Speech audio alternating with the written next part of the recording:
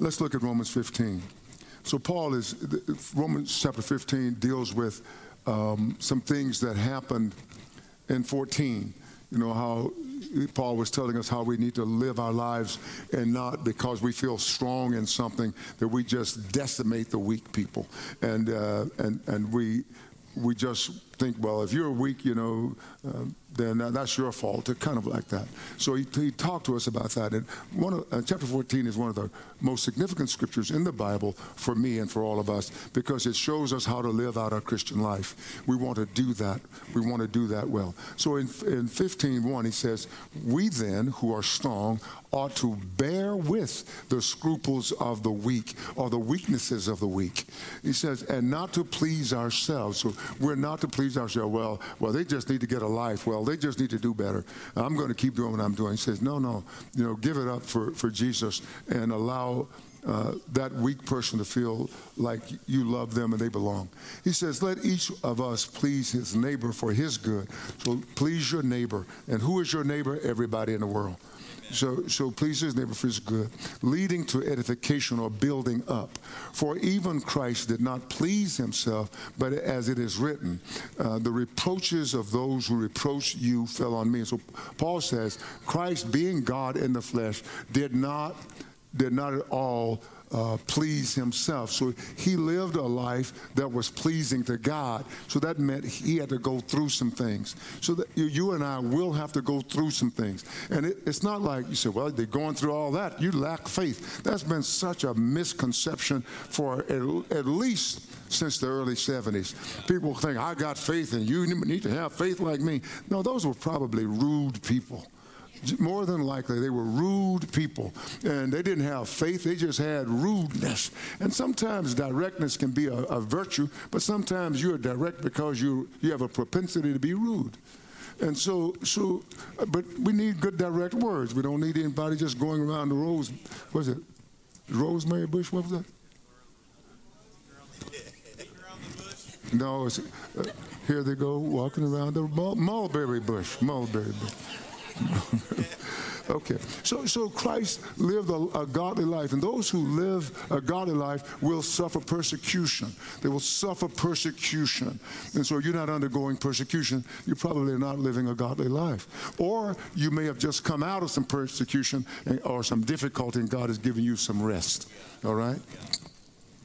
So he says, as it is written, the reproaches of those who reproach you fell on me. So when you look at this, Paul is saying that those who hated God hated Jesus.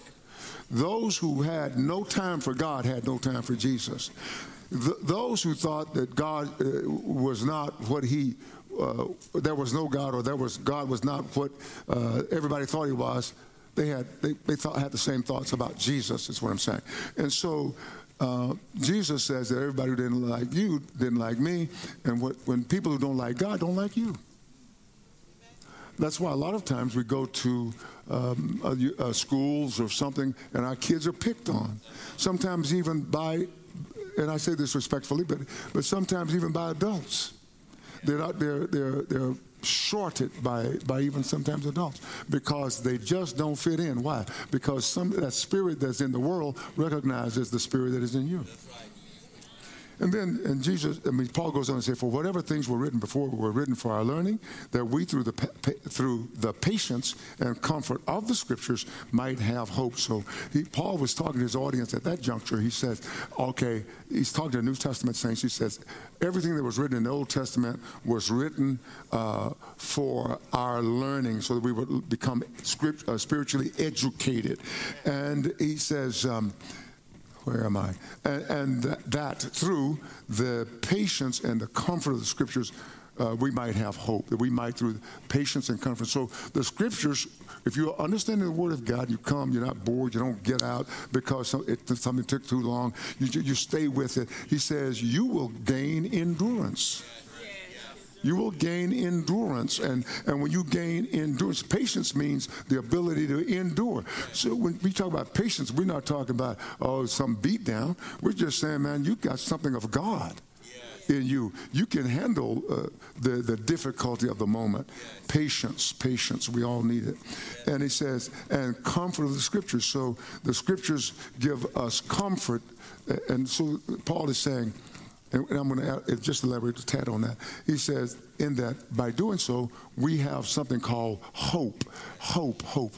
I remember Elder Elliott, one of my brother in the Lord and brother biological, many years ago said, you know, everybody's keep talking about faith. He said, but we need hope. And I'm thinking, because I've been sort of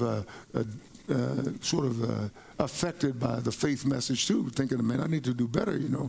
And he said, we need hope, and I'm listening, and because this is what he said, something to this effect, that without hope, faith has nothing to go after.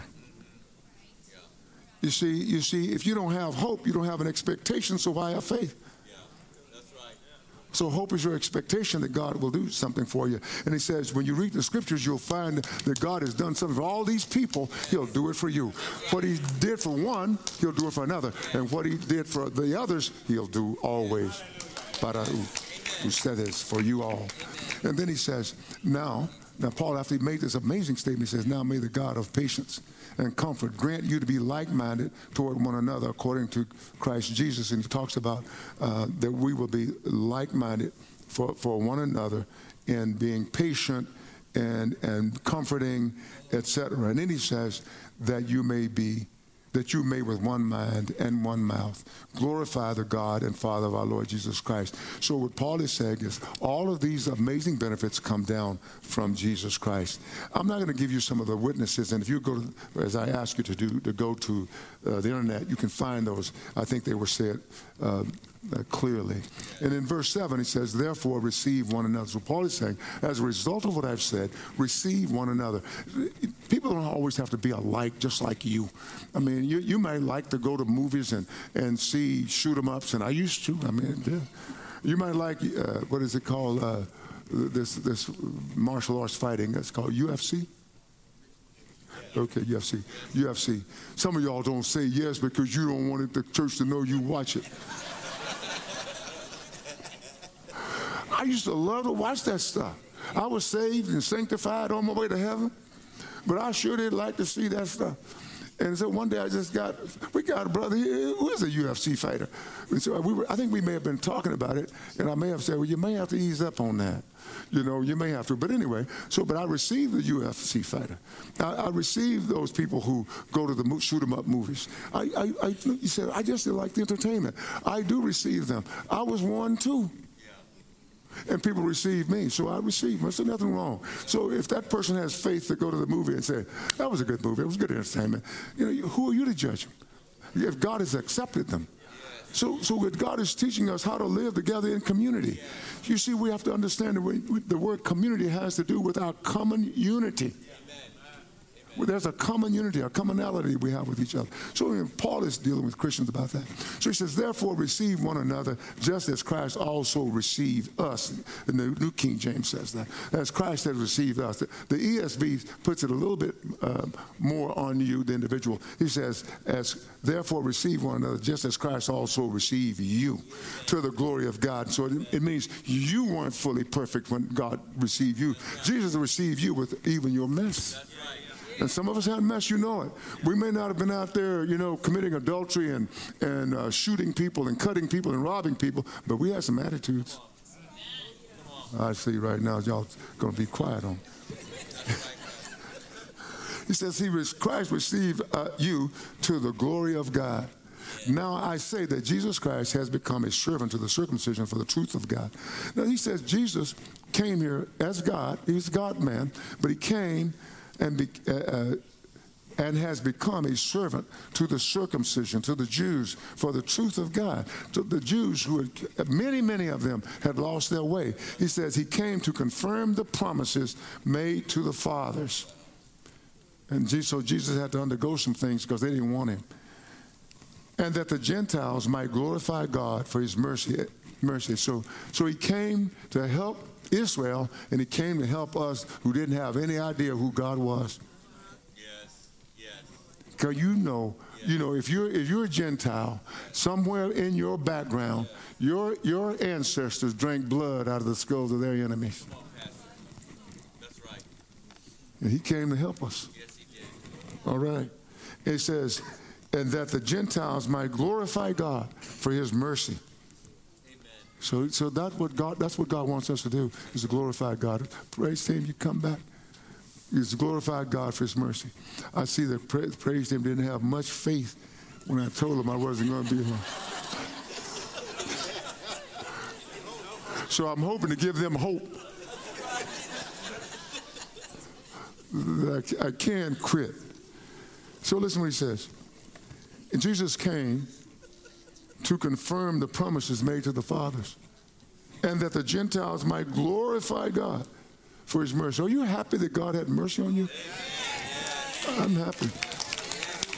Because death is not annihilation. We continue to live, whether with God or without him. And this is what he says. We glorify God for his mercy. And Paul says, as it is written. And he went back to the old covenant that you and I are going to learn endurance. And we're going to receive comfort because of what God showed us in a picture in the Old Testament.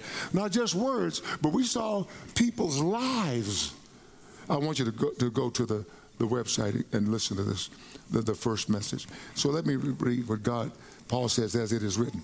And this is what he says. For this reason I will confess to you among the Gentiles and sing to your name.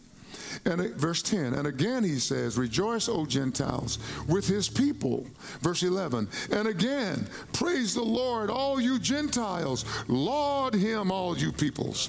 Verse 12, and again Isaiah says, there shall be a root of Jesse, speaking of the Messiah, and he who shall rise to reign over the Gentiles. In him the Gentiles shall hope.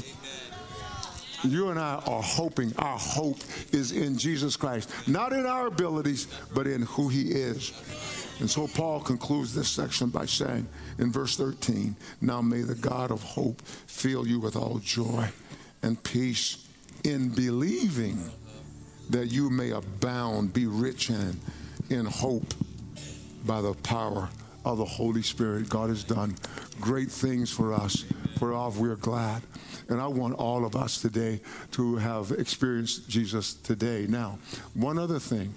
If you have come and you came with somebody who loves Jesus, but you just wanted to accompany them to show them that you love them, if that is you today, if anything has been said or done, I want you to consider giving your life to Jesus, because death is not annihilation. We live on afterwards. And once you belong to Jesus, you cannot, one of my coined words, unbelong to him. Once you're saved, you cannot be unsaved. You know, once you have become a son of God, you cannot be unsunned. Because if something could nullify God's word, then we're all in a bad shape. Whoever could, that demon that could nullify God's word, then would become more powerful than God. But nobody is more powerful than God. That's why we call him the Almighty. Amen. I'll be back in a moment.